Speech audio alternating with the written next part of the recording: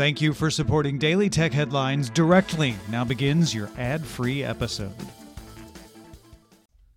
These are the Daily Tech Headlines for Friday, June 29th, 2018. I'm Tom Merritt. Instagram will now let users add music to stories on Android and iOS in Australia, New Zealand, France, Germany, Sweden, the UK, and the US. Users can choose the song after they shoot the video or on iOS before, with that feature coming to Android soon. The feature is made possible by parent company Facebook's licensing deal with major music labels. Instagram also announced that Stories now has 400 million daily users. Niantic announced it will open its AR platform to third-party developers. The platform is used on Ingress, Harry Potter Wizards Unite, and Pokemon Go. Niantic is also acquiring London's Matrix Mill, which focuses on computer vision and machine learning. Niantic recently acquired Escher Reality as well, which does cross-platform shared AR experiences. Niantic showed off new techniques thanks to the acquisitions, including one that allows Pikachu and other creatures to hide behind real-world objects, and it delivers low-latency connections for shared experiences across devices. Developers can find out more at nianticlabs.com/developers.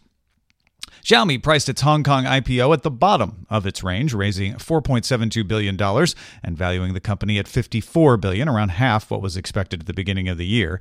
Xiaomi's IPO was seen as setting the precedent for upcoming IPOs from other Chinese companies like Meituan Jiangping and China Tower. ZTE announced a new board of directors Friday as part of a deal to have its supplier ban lifted in the United States.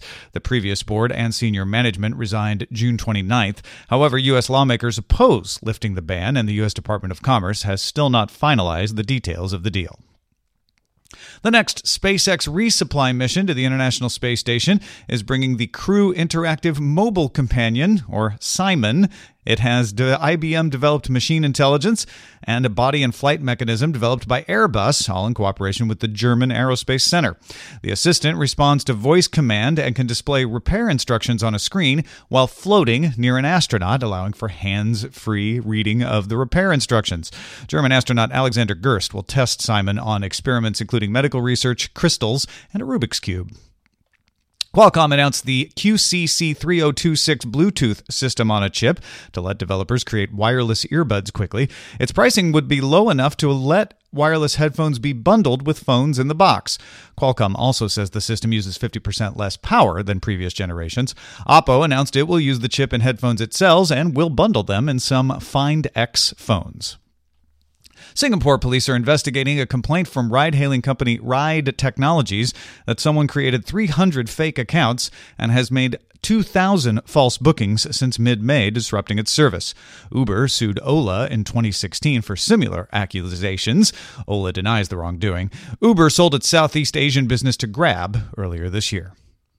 Motorola will hold a press event August 2nd at 2 p.m. in Chicago to present, quote, a whole new way to connect. Likely that means new Motorola smartphones, such as a possible Z3 or One Power.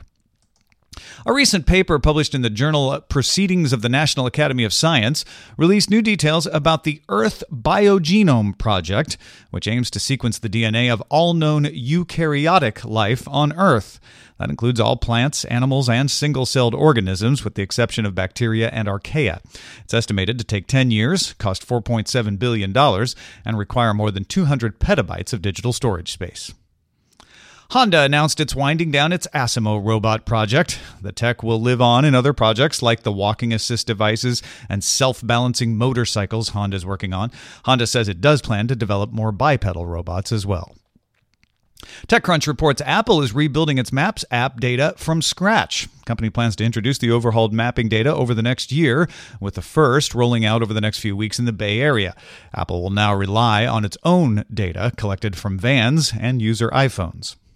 Finally, Kotaku cites 5 unnamed sources who say Google is planning to start a streaming gaming platform with hardware to go with it. Google is courting big game developers to support the new platform. Kotaku bolsters earlier reports from The Information about so-called Project Yeti. Google supposedly met with game developers at E3 and GDC. For more discussion of the tech news of the day, be sure to subscribe to dailytechnewsshow.com. And if you'd like to support Daily Tech Headlines directly, go to patreon.com/DTNS. We'll talk to you next time.